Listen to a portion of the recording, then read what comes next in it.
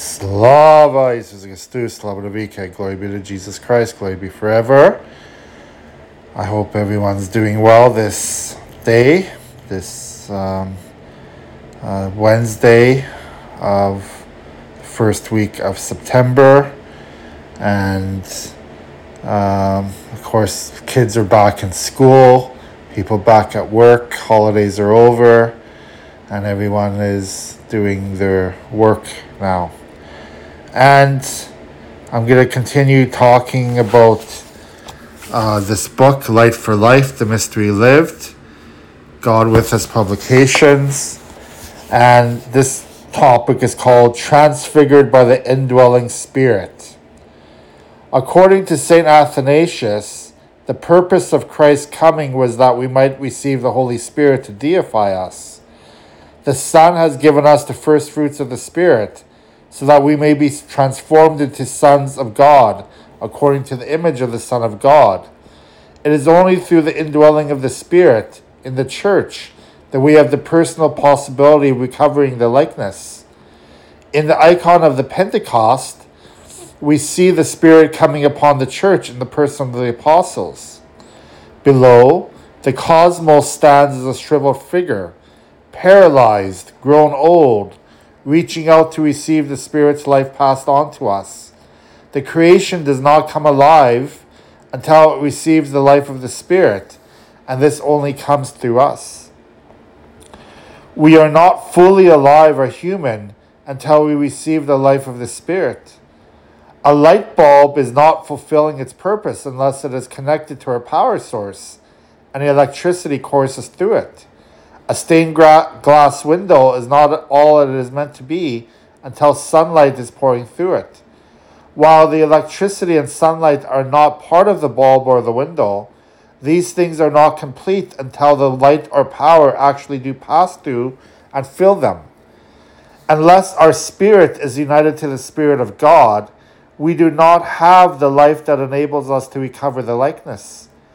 By uniting ourselves to Christ in the mysteries of Christian initiation, we are put back on track.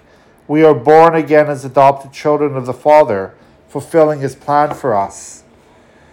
From Galatians we read, "But when the fullness of time had come, God sent His Son, born of a woman, born under the law, to ransom those under the law, so that we might receive adoption. As proof that you are children, God sent the Spirit of His Son into our hearts, crying out, 'Abba, Father.'" Everything we do as Christians depends on this fact. The Holy Spirit dwells in us, restoring the divine likeness and making us share the divine nature. This is why we strive to live a moral life, not because there are laws that must be obeyed, but because we ourselves are temples of the Holy Spirit who dwells in us. We are set apart, made holy, and we do not use holy things for unworthy purposes. We are set apart because we are being transfigured after the likeness of God by the Spirit. God gives us His Spirit, but the Spirit does not overpower our spirit, making us robots. Rather, the Holy Spirit gently moves, invites cooperation. This is synergy, a dialogue of life with God. Because we are in the image of God, we have the capacity to progress in holiness, a potential for theosis. Because we possess the Holy Spirit, we have the immediate possibility of being recreated in the likeness of God. But we must use our freedom to say yes to what God is doing, to cooperate. In this, we are like a person who has a natural aptitude for teaching, the image. They're licensed by the state, so he has the possibility of getting a teaching job, the indwelling Spirit. But he still has to go out and do the work. Or we could use the example of physical life. We contributed nothing to being born, but once alive, we must take responsibility to stay alive. It is the same in the Christian spirituality. We cannot regenerate ourselves, but once we are born again, we are not pushed along. We must do our part. From Ephesians we read, "For by grace you have been saved through faith, and this is not from you, it is the gift from God. It is not from works, so no one may boast. For we are his handiwork, created in Christ Jesus for the good works that God has prepared in advance, that we should live in them." Thus, our spirituality is really a process of growth as we are made like God. It is a lifetime journey and it involves our whole life. It begins at baptism and is not finished until death and beyond. In the life of Moses, St. Gregory of Nyssa compared the spiritual life to the Exodus. Our baptism is the start of the journey, like the crossing of the Red Sea. We enter a new life, only vaguely aware of where it will lead. We spend 40 years in the desert, our life in the world.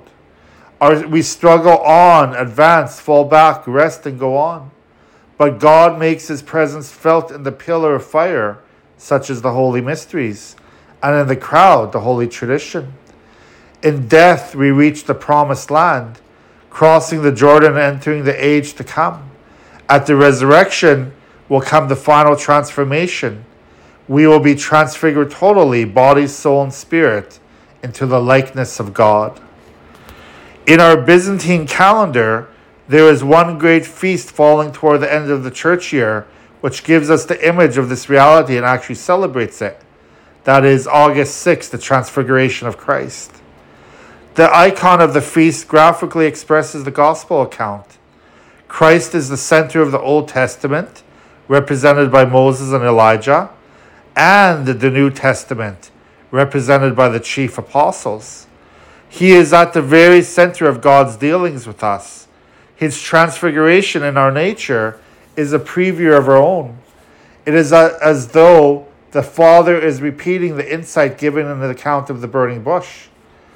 In both cases, he is trying to show what his idea of our relationship with him should be, the purpose or goal of religion. On this feast, we bless grapes as a real tangible sign of theosis. Grapes are the result of a long transformation, from the seed to the vine to the grape clusters.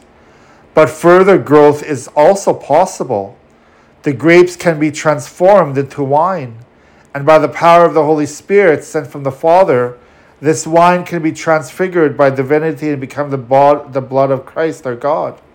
Thus it transforms us. We are the same. We mature mentally, emotionally, physically, in ordinary life, but we can go even further. We can be set apart in Christ, born again through the holy mysteries, and we can mature in the new life through our work of prayer and keeping the commandments of Christ. Living this life will lead us to deification, the complete fulfillment of our nature as offspring of the Father. An apt image of this transfiguration, given by God himself, is the burning bush on Mount Sinai. An ordinary weed is gloriously transfigured and made beautiful by the fire of God's presence in it. It remains a weed. It does not become a rose bush, and it is not destroyed but penetrated and glorified. In the same way, our life in Christ is meant to transfigure us. We are to radiate the divine nature in which God chooses to give us a share. Wow. So that was very, very interesting. How we are transfigured by the Holy Spirit. How the Holy Spirit takes who we are and helps us to become who God wants us to be. And that is the power of the Holy Spirit of God. That is the power that God has given the Holy Spirit to give us that transformation into holy people, into people who are going to be divinized, who are going to be with God forever. And this is the whole purpose of our faith and the whole purpose of the church to help us in that transformation to become the people God wants us to be. So again, we have to work towards it. It's not just that we think that God just gives us something and it just magically we become who God wants us to be. No, we still have to work hard at avoiding sin and of doing what God wants in this world. So we have to use the Holy Spirit in our lives to make the right decisions, to make the decisions pleasing to God, so that we can be transformed into the holy people God wants us to be. Okay? So that's pretty much all I wanted to say today. God bless you. Have a good day.